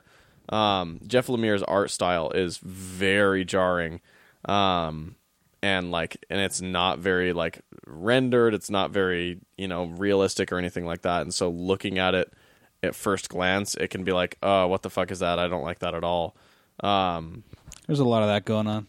Yeah, and I mean, but that is the cool thing about it is like there will be a certain art style where one person will look at it and just be like, "Holy shit, this is amazing," but another person will just be like, "I hate that. I can't stand it. Get it out of my face." Yeah, totally. I was like that with Annie Wu for Black Canary. I loved Annie Wu's Black Canary art, but then Chase read it and he was like, "I absolutely can't get into this at all." So I don't know. Yeah, I don't think anyone should ever feel like bad or like inferior because they don't like an art. And I think that's a problem with like when new readers come into comics. I think there is sort of that feeling of like, oh, I'm supposed to like this or something. You know what I mean? Yeah. Yeah. I don't know. that's bullshit. I think I hate that it's this culture where it makes people feel like that, because that's, I don't know, that just sucks. Yeah. But I mean, then there are people who are super helpful and just want to help you get into it because they love it too, and they're like, yeah, you want to love it also? Yeah, I'll help you. So I mean, no, totally. There's both sides. Yeah. That's the entire reason why I have a huge shelf of comic books, is so that as soon as I feel like one of my friends is even a little bit interested, I can just throw a stack of them in their hands and be like, all right, just let me know when you're done. Totally. Yeah. Which is the best. It's so fun. That is my favorite thing in the world, is to hand comic books to people. And okay, I am a bit jealous of you because you live in Portland, and Yes. there seems to be, and tell me how on or off base I am, there seems to be like a really awesome comic book community in Portland. Oh, there is. It's incredible. Because that's like, I mean, that's like, in a weird way, it's like the hub of it, where like New York kind of used to be the hub of comics, and somehow in the digital age, it's just like allowed people to move to wherever the hell they wanted to, and most of them decided where the hell they wanted to was Portland.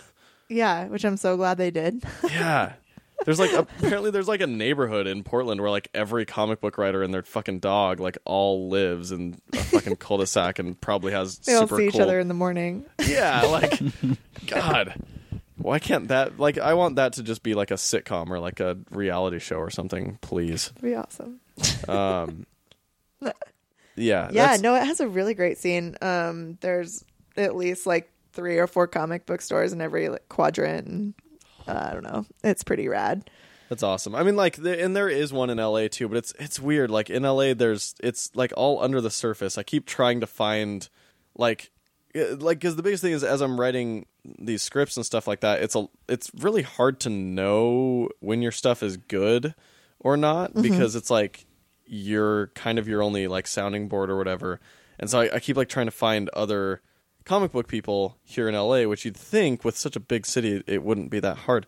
But it's, I don't know, it's like there's like a deceptive comic book community here where it's like all underneath the woodwork, and they just come out for like signings and stuff, or like to buy their comics, but then they're not like, I don't know, man. They're not out and proud. Yeah, I'll figure it out eventually, but for right now it's fucking elusive. That's really too bad. I know, it really is.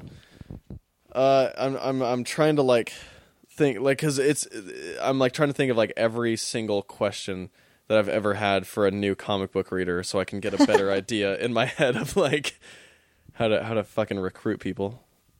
It's like a cult. It's like trying to get people to join a cult. It's true. And you get people in different ways. Like, I remember getting my sister, Chelsea, into it. I know her name. Don't say names. I was like, Just so you know, Matt, the other sister, who she is. Damn it. To get her into it, like, she started out not with like the comics, but with the graphic novels. So like Blankets, or I remember getting her that one in like college.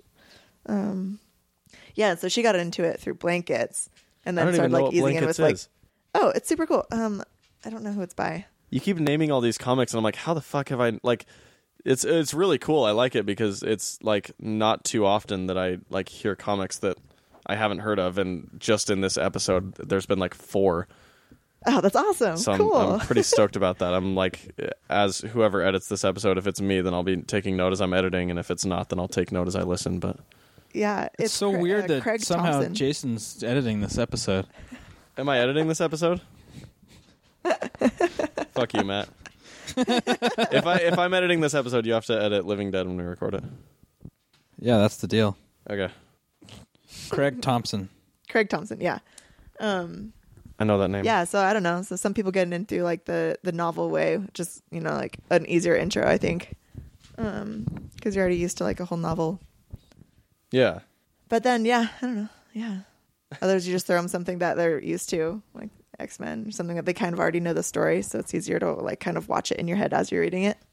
That is true. I like, so this Christmas I did like a guerrilla strategy of getting everybody I know to read a comic book, and just like gave everybody I knew a comic book that I figured like would be optimum percentage likelihood of them reading it, you know what I mean?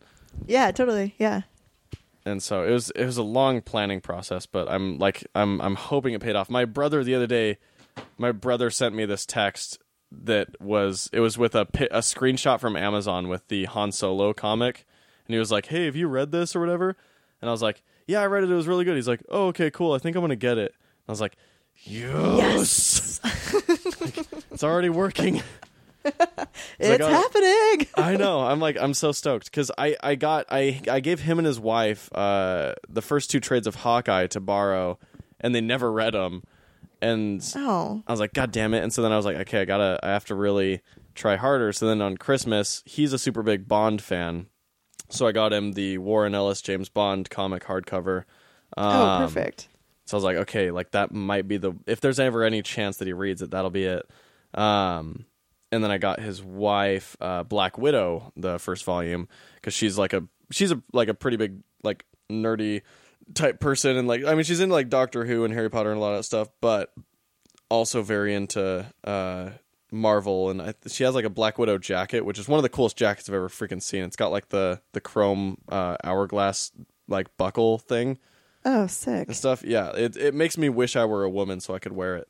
But yeah, so I got to that, and it was just one of those things where like when he sent me that text like a week after Christmas or whatever, I was just in my head, I was just imagining all these scenarios in which he's now a super huge comic book nerd. So yes. we'll see how it works, but that's the crusade in my life, is to just get everybody to read a freaking comic. Here's the weird thing. Jason got me a comic, and now I'm never going to read a comic again.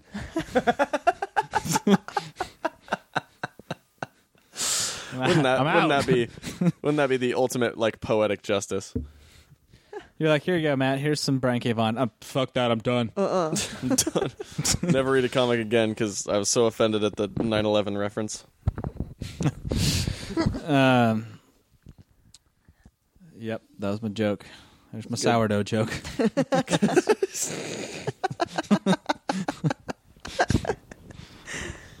Yes.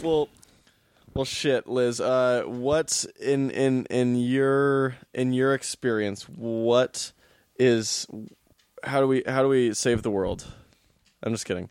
Okay, I was like, on the spot. Whoa. No, in your experience, what's I immediately went to like plague. Just gotta get rid of half of the people on the planet. We're good to go. There we go. Yeah, we'll be fine. Is there? I mean, so is there something to you that is like that you view as either a big problem in comics or like something super exciting about comics or just what's pick something. What do you want to say? Say stuff. Final words on say comics. Stuff about comics or anything in general. I don't care. I mean, here, let me give you a hint. Comics are real cool. I just love comics. Comics are so cool. Aren't comics so cool? I don't know. My brain is still so burnt out from moving that like I know there's like tons of things that I want to ask you and hear about from you, but I'm so fucking just clocked out with life that I can't think of anything. Yeah, no, it's totally fine. No, I Matt and I were talking about this in the car the other day, but just like that comics are becoming more mainstream, and like liking comics is cool, and like there's just so many more comics coming out that aren't like of a certain tribe. You know, they're not all like superhero comics anymore. Yeah, totally. And there's just like there's so many different areas and genres that you can get into that are still within comics, and it's just like there's something for everyone, and I think that's what I like about it. There's just so much diversity. Totally. Which is like, it's crazy because, like even 5 years ago, when you would hear the word diversity and comics in the same sentence, it would almost always be like, the lack of diversity in comics and that there wasn't, much representation and all this stuff. Yeah. And like, it like the 2010s or whatever. What are we going to call this decade? I don't know. Right. Yeah. Because they're not in the aughts anymore. It's the teens. The teens. Is it the teens? Oh, that sounds dumb though. I hate that. Okay.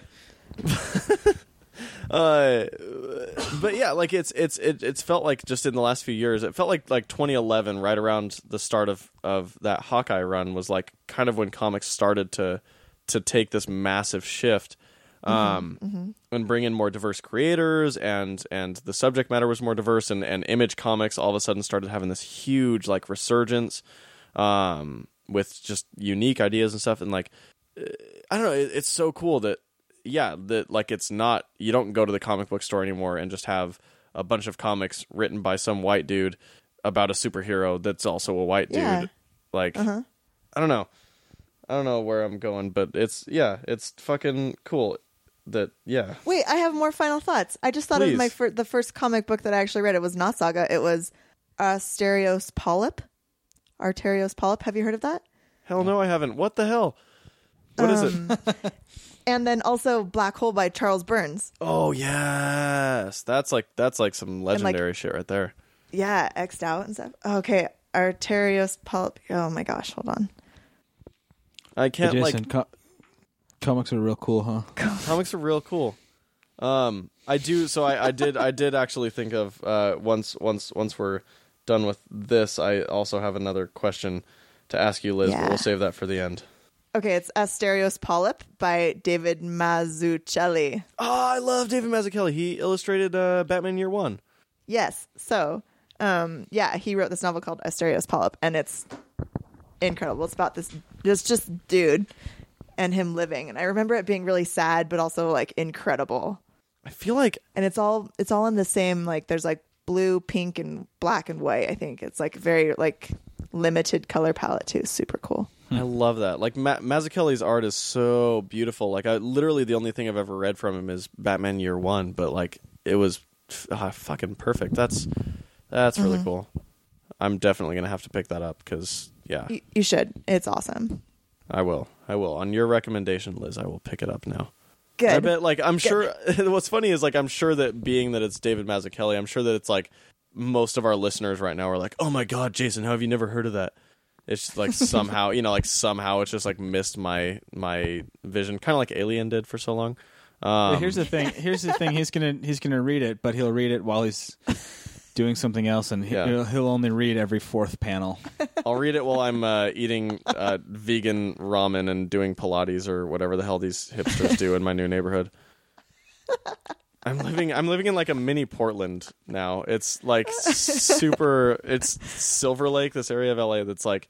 Oh, I know Silver Lake. Yeah, my friend just moved out of Silver Lake. Oh, okay. It's like this crazy like gentrified area of just like fuck tons of hipsters and suburbs and Subarus and longboards. Oh my god. And nose piercings and gauges. It's interesting. I'm gonna have to get used to it. Yeah. So Liz, you are at least a semi-regular listener of the show. Is that correct? Yeah. What? So, and this sounds like a loaded question. It's really not. And don't take this as me. Don't take this as me fishing for an opportunity to have us be pat on the back, because it's absolutely not. I'm genuinely asking out of like honesty and curiosity. What can we do better as a show? Oh. Well. Okay. Yeah. Okay. I do have one. Please comment. be honest. I guess like you're Matt's sister. You can be candid. I think maybe just like trying to keep them like a little bit shorter as we record, as we pass the 2-hour mark. Yeah. Which now I totally get why you guys just go on forever, because it's like it's fun and it's just like we're just having a conversation and it's good fun and I like talking about this stuff too. Yeah. But sometimes it's kind of like hard to start an episode when it's like, oh fuck, this thing is 2 hours long. But I mean, otherwise, I really like. I think. See, here's what I like about it is I feel like I just am hanging out with you guys, and I feel like cool. I just listened to an episode. I feel like I just hung out with my brother for like an hour and a half, which is super cool for me. That's heartwarming. And then, yeah. Oh. And then also, embarrassingly, at the New Year's Eve party, Matt was like, "Oh, Jason's here!" Like from Savage, Jason from Savage, the Jason from Savage. Oh my god! Like, yeah, I was kind of like, Chelsea, you say hi first. So I don't know. That it is this weird thing, because I've met people before from podcasts that I listen to, and it's like you're a voice in my head, You know, that kind of like, thing where that's it's your face. yeah, it's super weird. I felt that way when I first went to Harmontown, and when I met the Star Wars Minute guys. It was and Kevin Smith as well. Yeah, because that's the big thing that bums me out about living at this new place is I'm no longer like a block away from Meltdown Comics, and so Oh man, it's more difficult to get there now. But yeah, it's like this weird thing because you just like you're probably like me where you just like you'll listen to podcasts while you're doing stuff, and so you just constantly have these fucking voices in your head that could possibly be slowly driving you schizophrenic or something. But I feel like that sometimes, honestly. I feel like at some point I'm going to take the headphones out and I'll still be hearing voices, and that's where it's going to get bad. you're like, oh wait a second. Yeah. I'm genuinely concerned that at some point that's going to happen. But yeah, it's this weird thing where it's a voice in your head is an actual person at some point. So, okay, another follow-up question to all that. And it was great meeting both of the Matt sisters as well. So we've danced around the spectrum a lot in terms of like having a theme to our shows and also not having any fucking theme at all and just doing our catch up or whatever. Ideally for you, when you tune into our show, what would you be seeking, or what would you prefer? Like, would you prefer us to have more kind of topic-based episodes, or like a mix, or less topic-based episodes? What do you think? No, I do like the themes, just because then when you see the title, you're like, oh, cool. They're talking about Rogue One. I haven't seen it yet. I won't listen. Or I just saw Rogue One. I want to hear all about it, you know, and like I also want to hear what people think. So I like the themes. I think the themes are cool. But I don't mind if they like if you ramble around and like, but if you just have one, like today we're gonna definitely talk about this. We might also talk about 1,000 other things, but I think that's the big problem we have is we're totally going to talk about this, and then we get to it an hour and 45 minutes into the show. Yeah. Is there but at least you know it's coming, you know, so you can look forward to it. Is there an ideal length for the show in your mind? I'd probably try to keep it around an hour. An hour. I think an hour is good. That's been a suggestion I think that we've all like tossed around at one point or another and like suck at keeping to. So we definitely Well, it's hard because it's like there's so much to say, you know, and you want everyone to be able to get their fair shot in. So totally. No, it's a balancing act. Eventually we'll figure this thing out after, you know, once we hit like the 5-year mark, I think we might be competent at it. Here's what we need to have happen. Jason needs to hit his head and forget what he needs to forget like 80% of comic book artists. And I swear to God that would cut out like 40 minutes of the show of him being like, oh, that guy drew that thing from that thing that was drawn by that guy who then drew that thing by that guy. That's probably true. I should just I probably should just shut up with like my instant knee-jerk reactions of like, oh, this guy who did this. Yeah. No, I'm just giving you shit, but no, but those are good. The length of the shows is like definitely mostly my fault. Like it's at least 60%. It's pretty funny though because fault. it's about an hour and a half when like suddenly Rachel and I stop talking and Jason just keeps like picks up the slack because we're both kind of like out of things to say at this point. Yeah, I think honestly, if we just like gave me a 5-minute timer on my catch up every week, we'd probably do a lot better on time. Well, I mean, you know, I took up 45 minutes of catch up on our last episode, so it happens. That's fair. We'll see. Yeah, we'll figure out a way to balance it. And maybe I don't know. Maybe we should just backload our catch up instead. Here's the other thing I think Jason's really bad at. He's just really bad at just saying. Anything else, guys? Final thoughts? All right, guys. Final thoughts. 20 minutes ago. We're done. Yeah. Okay. Well, Liz, thank you so much for joining us. I'm assuming you're heading back up to Hipsterland fairly soon. Sure am. Tomorrow morning. Tomorrow morning. Damn. Back to Portland. You're yeah. Flying. Yeah. Okay, that's good because that's a long drive. Well, shit. Now that you're gonna hear your own voice probably, 'cause it's hard to resist listening to a podcast that you've been on. I'll probably make my roommates listen to it. There you go. Yeah. What are your parting words? Usually I have Matt or Rachel come up with some last thoughts, but it's your fucking turn. Oh man, the only thing now that I can think of was from Anchorman. Was it like, No, I can't think of what he said because Matt like stared at me and my mind went blank. Sorry, While I'll you look think at of the it, graph. I'll remind I can only everybody. remember like the what does he say? Like good night and good luck or something. I don't remember. Stay classy, San Diego. Stay classy, San Diego. Thanks for having me, though. This was really fun. It's cool to be a part of for an episode. No, thanks for coming on, man. Especially because, like, yeah, Rachel ended up not being able to make it, so it definitely would have sucked a lot more if it was just me and Matt, because we would have ended Happy up. to help. Okay. Keep the innuendos down a little bit, buddy. But you can find us on Facebook and Instagram at SavageLand Podcast and Twitter at SavageLand Pod. We are back in action, so call us at 413-SAVAGE-4. And didn't we get some? Did we get some? I don't remember. We got one very confused voicemail that I'm still not sure how to interpret. But we'll play it. We said we would. We will play it. Maybe on this episode, maybe on the next one. We'll find out. Cool. All right, Liz, just hit it out of the park, and we'll send it off with some music. One last go. Let's go. You get one more take. Bye, guys. Perfect.